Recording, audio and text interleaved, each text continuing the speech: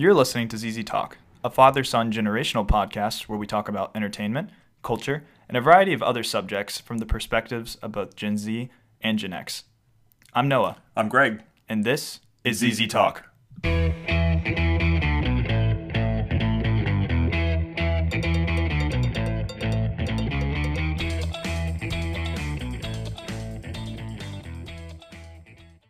Hello, and welcome to the show. So it is November. We survived Scary Movie Month of October and had some varying opinions on a variety of interesting films. So we're changing things up, and now that it's November, it is Comedy Month here on the pod. So we thought we would try something a little bit different this week, and I feel like I say that every time I lead Every off. single time. I do, but it is different, right? Because if we've gone from horror films, we're changing genres considerably here. We're doing comedies this month, and this month we're starting with a film that, interestingly enough, neither Noah nor I had seen, and it's the 1959 classic. And I think it's fair to call it a classic, wouldn't you say, Noah? I'd say so.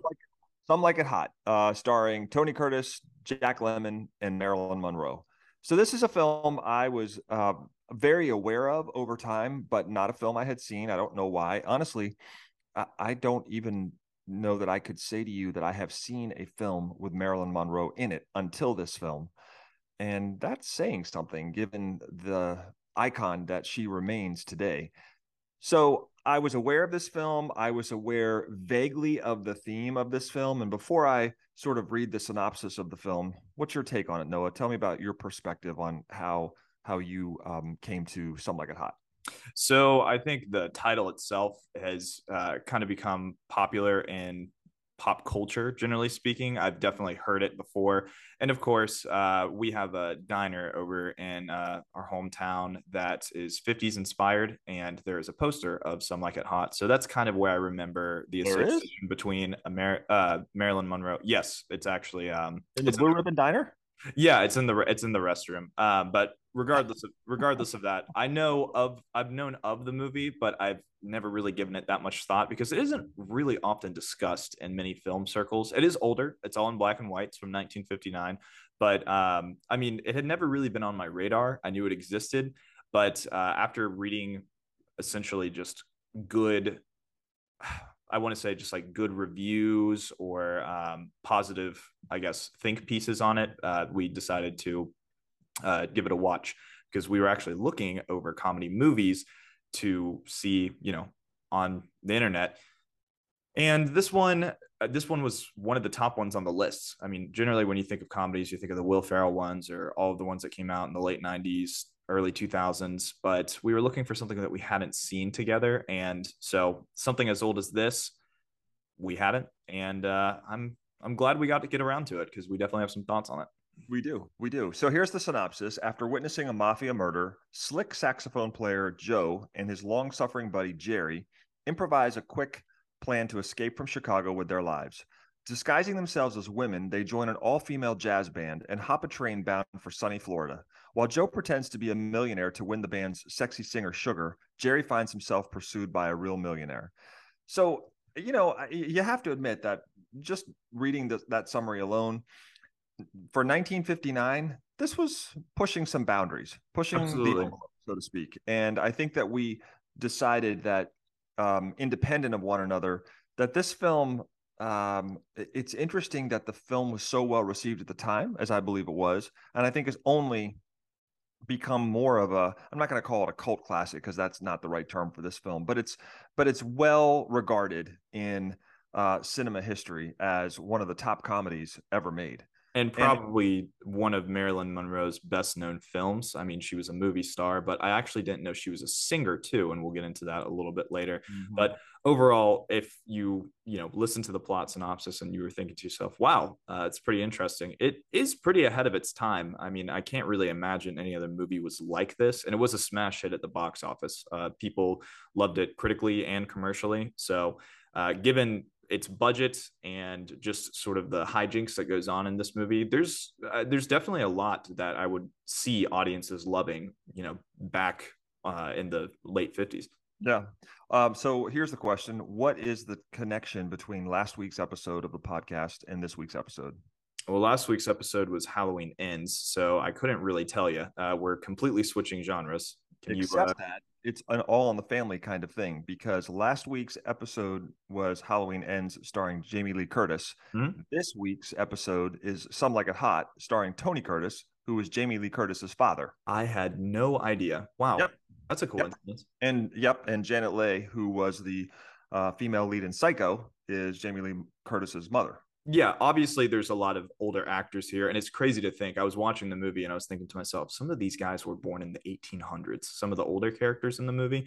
So I mean, it's just from a it's from a bygone era. I mean, the film is set in 1929, so you're seeing the phones that they use. People are smoking inside very casually. Some of the terminology that they have, obviously the dress and the the mafia people. I feel like that was in almost every sort of black and white movie with a city at some point in the 50s, 40s, 30s. That was gangster crime was a very topical theme back then. But it was cool to kind of step back in time and see how movies were made back then and just really compare them to sort of the contemporary aspects that we enjoy today. And I will say there were some impressive parts of this movie that I did not know were achievable back then.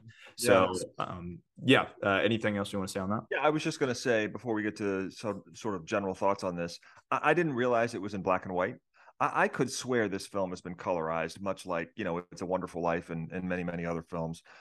But I don't know. And I guess in my head, it was going to be in color because the promo for it, or the still for the film on Apple TV Plus, which we, viewed it on, is in color. So I thought, oh, maybe there's a color version, but it was fine. I mean, I don't need a film to be in color for me to enjoy it. In fact, Werewolf by Night, that we just talked about a couple of weeks ago, was also in black and white. Interesting. And I think that lends itself to some effectiveness. Yeah, absolutely. Interesting that you say that. Well, whereas Werewolf by Night was a stylistic choice meant to look older. Right, this was obviously something that was just within technical limitations at the time, which I am surprised by considering it's 1959 and I think The Wizard of Oz was the 30s. I think that was the first movie in color.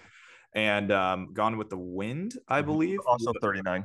I think that was also in color. And then Singing in the Rain, which came out, I think, a few years prior to this movie, was in color as well, if I'm not mistaken. So, there are clips on YouTube where people have sort of, I guess, used some technical magic and colored some clips.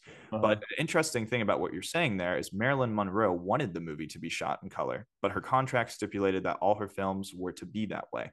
But Billy Wilder, who I believe is the director, convinced her to let it be shot in black and white when costume tests revealed that the makeup that Tony Curtis and Jack Lemmon wore gave their faces a green tinge. So obviously technical limitations at the time. And that does make sense and answers our question as to why it wasn't in color. But, at the end of the day, you and I, we're no stranger to older movies, but by this point, a movie that's 40 years old was released in 1982. Now, this is one of those classic era films, and we don't really watch that much that's in black and white anymore. In fact, I can't really name the last movie that I saw that was purely shot that way. So it was kind of cool to have that experience. Yeah, no, I really enjoyed it. So with all that said, what did you think? I liked it. I thought it was a perfectly good film. I think it holds up today. It's pretty funny, honestly. I mean, I wouldn't say there was any super laugh out loud moments, but I was certainly entertained and amused through most of it, and I got a couple chuckles out of Grace and I. I think the antics and sort of just the setup and the premise are just funny in general, and just sort of seeing that done in 1959 is just, it's crazy how much times have changed today. But I thought in many ways it was very innovative. I loved the diversity of set pieces, and I thought the acting was uniformly very good all around. It was just an entertaining thrill ride, in my opinion, all the way through, and I can see why people liked it so much back then. I didn't think it was a perfect movie. I mean, it was definitely long in some spaces, and I felt like they could have cut out some instances of it. But overall, I thought it was a good film, and it's something that I enjoyed watching, and I'm happy that I spent a couple hours with it. Yeah, I have to say I completely agree. I didn't know what to expect. As I said, I'd never seen Marilyn Monroe in a film. I don't know that I've seen much with Tony Curtis. I've seen a lot of films with Jack Lemmon. And I have to say that I think Jack Lemmon was the standout in this film overall. It's very well done. It moves along at a relatively good pace, given that it is a full 2 hours in length. But I think it builds on itself, and there are some really strong. There's a really strong premise that I don't know. I think is very effective. I thought the scene on the train was very amusing, and I would say the same that you said.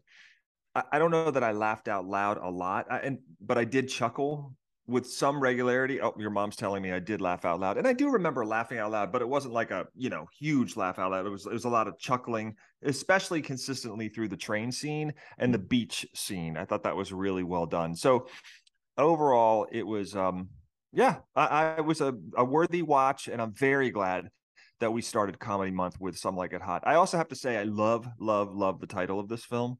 Mhm. And of course, they say there's a reference to the title of the film in the film, right on the beach scene. So there was that too. But I think it's a clever title. Of course, in the '80s, there was a very popular song called "Some Like It Hot." Had nothing to do with the film, but by Robert Palmer. But anyway, so it was sort of top of mind anyway. So I'm glad we started Comedy Month with a film that probably not a lot of our listeners have seen, Mhm. but hopefully they will see it after having discussed it here today. Yeah, absolutely. I would recommend this to anybody who likes older films or wants to sort of diversify, try something new with the Yeah. movie watching. Otherwise, if you're just a casual general film goer and you like to see, most of the top movies at the box office over the year, then I wouldn't necessarily recommend this. But if you're looking for a little bit something unique, fun, and deeper than your usual watch list, I would definitely recommend this one. Mm-hmm. So, any spoilers for us? Um, you would recommend this to pretty much the same crowd of people? I would. So, tell me how many Z's you'd give it, All right, on a 1 to 5 scale, which is because also that is scale. the Z scale. Noah, yes. Yes. I think I would give it a good 3.5 C's. It was a perfectly good movie. I didn't think it was perfect by any means, but overall, I had a really good time with it. I'm glad I watched it. I would agree. I would say between 3 and 3.5 Z's. I'll give it 3.5 Z's because it was a delightful way to spend 2 hours. Certainly. And I think we can move into spoilers here. But before we do that, I will say that I now recall the ending scene, I think, got a big laugh from Grace and I. That was pretty funny. The Uh, ending scene was surprising. Why don't you talk about it? yeah, so we'll go right into it. Obviously, this is spoilers right here. So if you want to go watch it, you know the deal. We're jumping straight into full spoilers. Okay, so the ending scene. At this point, obviously, our two main characters have been disguised as women who are affectionately known as Daphne and Josephine the entire time. And then so Marilyn Monroe has been completely unaware of this, but they essentially reveal themselves out of their disguises, and Marilyn Monroe doesn't seem to care at all about the person she had fallen in love with. And so obviously we know that there's a suitor who wants to marry Daphne, who is obviously being disguised as Daphne. And so she's basically, or he is trying to essentially convince the potential rich suitor not to marry him. And he says, "Well, I smoke." And the guy says, "Oh, that's fine. I don't care." He says, "Well, I can't have babies." And the guy says, "Oh, that's fine. We'll adopt one." And then Daphne says, "Well, we can't get married because I'm a boy." And then he says, "Nobody's perfect." And then the movie ends. And I just thought that was so funny because that must have been so shocking to people back in the day. And I think that, in a contemporary sense, it's just like that's a non-talking point, right? I mean, a lot of those themes are a lot more acceptable, but back then it was more taboo, which is pretty interesting to see that sort of dynamic there too. But I thought the ending was pretty funny because the guy himself just didn't care. He was probably born in 1910, and he was totally fine. He was like, you know what, nobody's perfect. I think he just wanted to marry that person that he had a good time with. So I thought that was really funny. Yeah, I think we, had talked about the fact that this film was again ahead of its time. Mhm. And in that sense, I think it's interesting that it was so well received. I think that tells you a little bit about maybe the times. The times were changing, and that it found an audience that it was maybe not looking to find, but overall the film found the audience that appreciated the approach it took, which was quite a departure from what we believe in 2022 the 50s were all about. Yeah, absolutely. And I think it was the turn of the decade, right? It was about to be 1960, right. And I think there was a lot more free love in that decade, just generally speaking. So it's interesting because the movie itself, as we said, is innovative in the way that it plays out. But ultimately, I think that most people, it doesn't necessarily matter the theme. It's just if it's a good movie and it plays well and makes you laugh, how can you be mad or just trying to boycott a film like that? And I think people back then, who are obviously, much different now in today's society, I think it's just something that everybody can enjoy. It's a lighthearted comedy that honestly is it's good natured, it's good spirited. Yeah. And you know what, I'm thinking too, your comment earlier about Marilyn Monroe wanting to have this in color, but her contract didn't allow for that, and Wilder wouldn't allow that. The point about the makeup for Tony Curtis and Jack Lemmon is very logical. If it had been in color, it would have been distracting. And I think that's one of the great benefits of it having been in black and white, is that when I looked at those characters, it was a little bit of a stretch, right? I mean, I think that if, in the real world, we would have figured out that they were,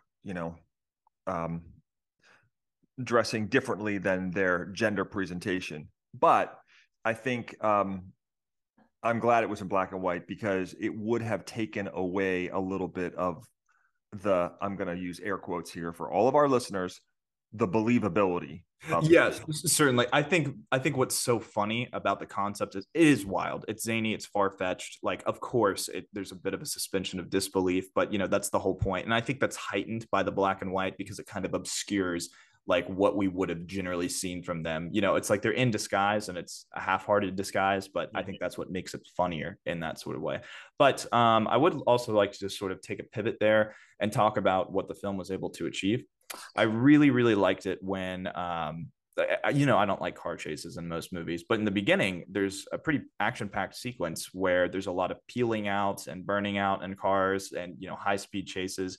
I was surprised by the level of engagement and action that was in it, and sporadically throughout. I mean, there was chases, there was, gun-toting bad guys, and there were police raids. I mean, there was a lot going on in this movie, and I felt like it was able to juggle all of that quite well. And I was surprised that, CGI didn't really exist back then. Camera trickery certainly did. Hardly, right. Yeah, exactly. Camera trickery certainly did.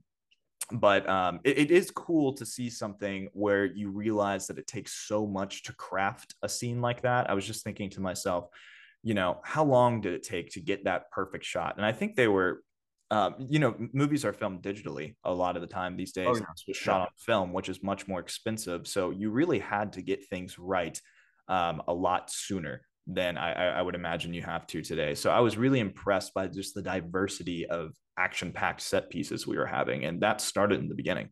So interesting you say that, because there were some car chase scenes in this that I felt the same way. It was like it was noticeable. I thought that was pretty well done for 1959, and obviously it was filmed before 1959 if it was released in 59. So the point being is that it was in the latter part of a decade that is very long ago at this point. So they made it as believable as a film with this subject and story could be for the viewer. So overall, absolutely, I thought it was totally worth watching, and I'm going with you. I'll go with 3.5 Z's.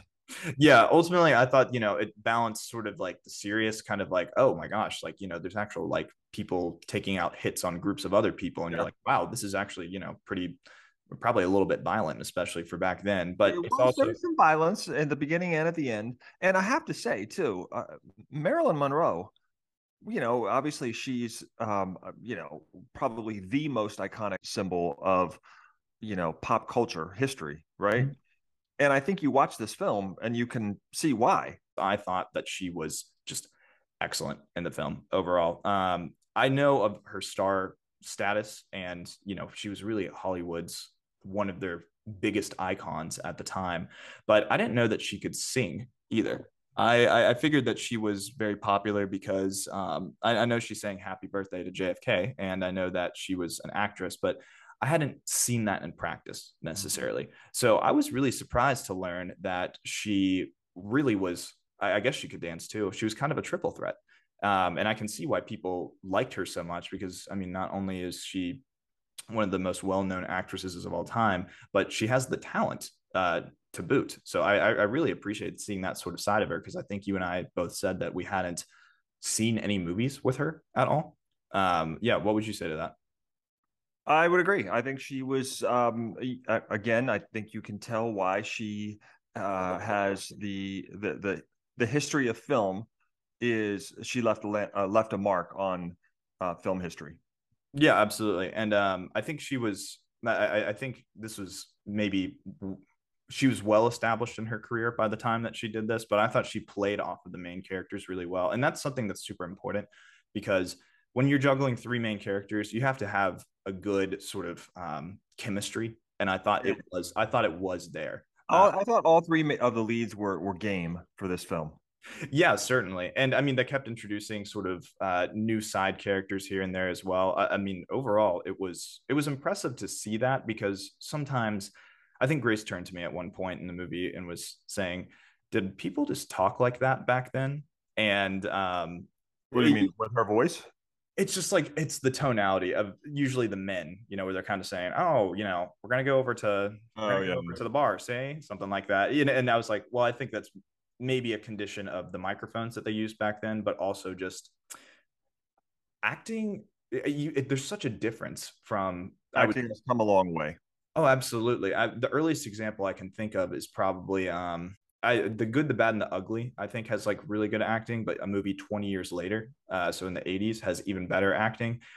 In the 50s and the 40s, people were more theatrical because there weren't as many movie stars. There were people who came from the stages, like the plays, theater more so. And I think you had to be a bit more theatrical in your presentation. And yeah, I think acting today is more subtle. Absolutely. You know, it was more over exaggerated back then, but overall, I mean, it was cool to see that it wasn't, there were some over the top moments, but ultimately I felt like everybody did a good job of being believable enough in the story as actors and actresses. So I was impressed with that level of it too, because sometimes it's easy just to discredit a film because it's older and there's just, I guess, improved ways of making a movie nowadays. Yep. All right. So I think we both agree.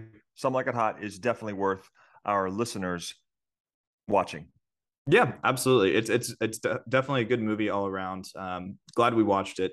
I'd be game to watch some older classic films another time, but I think this definitely piqued my interest in exploring pre-1970s movies. Well, perhaps we can do that in January after we fill our heads with Hallmark movies for the holiday season. Okay, moving on to let's check it out. It's a joke, folks, because Noah Zeiser will never watch a Hallmark movie. Maybe he will for the pod, just for the fun of it, but probably not. So, with that said, let's go check it out. I've been watching a show on Netflix, which I don't think I've talked about on the check it out section yet.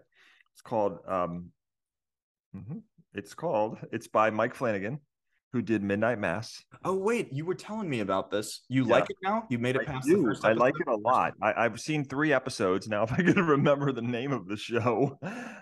I'll search it up. You fill time. It's actually The Midnight Club or something like that. Anyway, this is really bad because I really do think it's worth watching. It's not the same. I'm not going to call it the same caliber of Midnight Mass, but Mike Flanagan has a knack for good storytelling when it comes to the horror genre.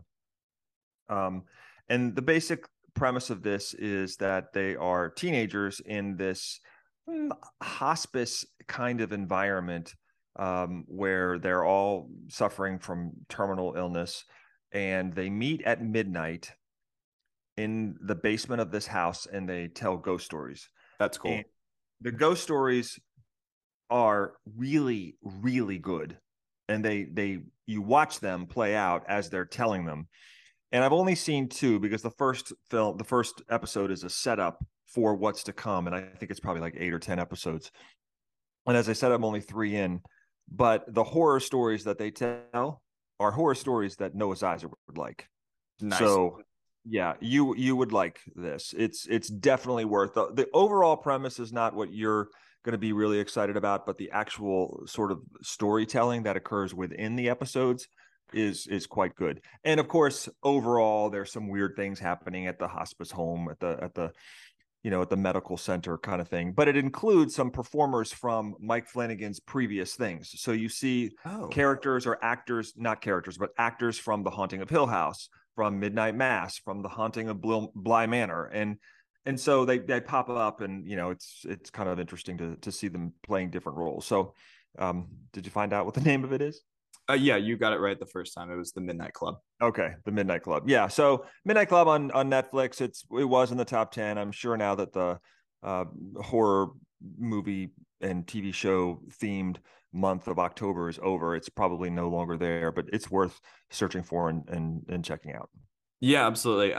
You were talking about the premise maybe not being that exciting, but I'm intrigued from that alone. That is super cool to me. I love sort of short form horror anthology sort of bits of scary stories. That's super cool. I like that in books, and I've enjoyed that in some movies occasionally. And some of the acting is quite good. I wish I would have known about this in October. Yeah, it's worth it though. I've downloaded several episodes to my phone. All right, good to hear. Yeah, I'll definitely check that out. All right, so I'm just gonna go with my check it out here. Now, I'm going to explain this one because a lot of you have probably seen this and loved it, and a lot of you probably have not, actually. I want you to check out Breaking Bad because I am rewatching it. My roommate had not seen it before, and we are on the last episode now after, taking 3 or 4 months to watch it. But I originally tried Breaking Bad twice when I was younger, and I just couldn't get into it for some reason. I think you're in the same boat, right? Yeah, we've seen one episode, and your mom, I think, has seen the first several episodes one time, and then she watched the second one, the first episode a second time. We might get back to it. Yeah, but I hear it gets much better. I think, well, the reason I say that is because I think that's a really common trend. I've heard well over 10 people say the same thing to me, that they watched the first episode and it was fine, but they couldn't really get into it and they just kind of dropped it. The show is just one of those must-see TV series. It's just one of those ones you have to see over the course of your lifetime. I mean, it is just a brilliant show, and rewatching it after having watched it through in about 2019, which was pretty late. If you haven't seen all the way through Breaking Bad, some of y'all might be watching Better Call Saul now. It is just so worth it. It's a brilliant, masterful TV series with just tons of twists and turns along the way, amazing characters, excellent acting, and great writing. It's just one of those ones that if you haven't seen it, this is just a reminder, or if you've tried it and haven't gotten into it, it truly is well worth it.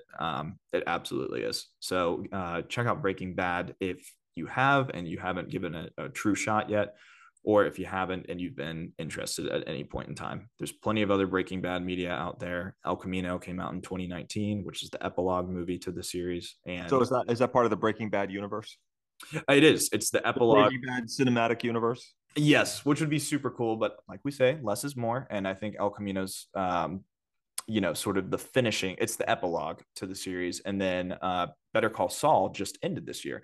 And that is supposed to be similarly excellent as well. So I'm looking forward to watching that because I have not seen it yet. I heard that's even superior to Breaking Bad. I've definitely heard it's up there. But one of my actual first experience in an Alamo Drafthouse, which I'm sure we've discussed on this podcast before, was seeing El Camino in 2019 with a buddy of mine. And it was just awesome. It was just a sensational movie, and the whole experience around it was awesome too. So Breaking Bad, I mean, anything Breaking Bad, definitely watch the series. Cool. All right. Cool. So hey, Noah, one last question. Yeah, what's that? Done any running lately? Oh yes, we actually have done running very recently. In fact, we got up at 4:30. 4:30. I got up at 6:11. When I was in his driveway. When you drove an hour to my house, so we could start the race at 7:20. But yeah, what an awesome race. That was super. It was great. Yeah, it was great to get out there and do it again. I know that you run more frequently than I do these days and probably participate in more races, but it was a nice feeling to get a medal and get another t-shirt out of it as well. I really enjoyed sort of just having those keepsakes of another good one. And now that I'm officially living in the city, where we've done this race before. It's kind of different, and I really like it. So, I mean, today probably wasn't our best days time-wise ever, but I gotta say it was enjoyable just to get back into it and get in that race day mode. And you actually volunteered to run a little bit further too. I did. I got lost in the course. There were only 6,000 runners, and yes, I got lost. This was the City of Oaks Marathon, and we did the 5K, and there were 6,000 runners, and I missed a turn and ran 0.6 of a mile. No, not 0.6, more than half a mile more than I should have, and consequently took a little bit longer than I would have if I had really run a 5K. But it was a nice warm morning. It was almost 75 degrees at 7:20, and we did it. Well, it's only natural because I got lost in 2015 when we did the marathon relay for this, and I guess it's just it's a tough city to navigate, I suppose. But either way, I don't know how you get lost when there are 6,000 runners. Well, don't ask me because I clearly don't know. I mean, you said that some of the signage was a little bit vague, I suppose, and you tried to reach out for help, but weren't able to get it at that point in time. Right. They were not very helpful. So anyway, well, with all that said, thank you for indulging me, and thank you for listening to another episode of ZZ Talk. So once again, November is comedy month. So what do we have up next, Noah? All right. So we have a list here that we've compiled. Blazing Saddles, Man on the Moon, Caddyshack, Raising Arizona, Walk Hard, and Office Space. All right. Well, we're not going to tell our listeners which one is up next because we have to check out the streaming platforms to determine which one is the most accessible for us. But one of those films will be next week, and others on the list will be in future weeks of November. Yes. Also, speaking of that, if you're still listening, Some Like It Hot is not streamable on any platform that you might own, so you're going to have to rent it. Just so y'all know. Right. Yeah. So, all right. Cool. All right. Well, thank you for listening to another episode of ZZ Talk. Join us next week when we talk about another comedy. Until then, I am Greg. I'm Noah. And this is ZZ Talk.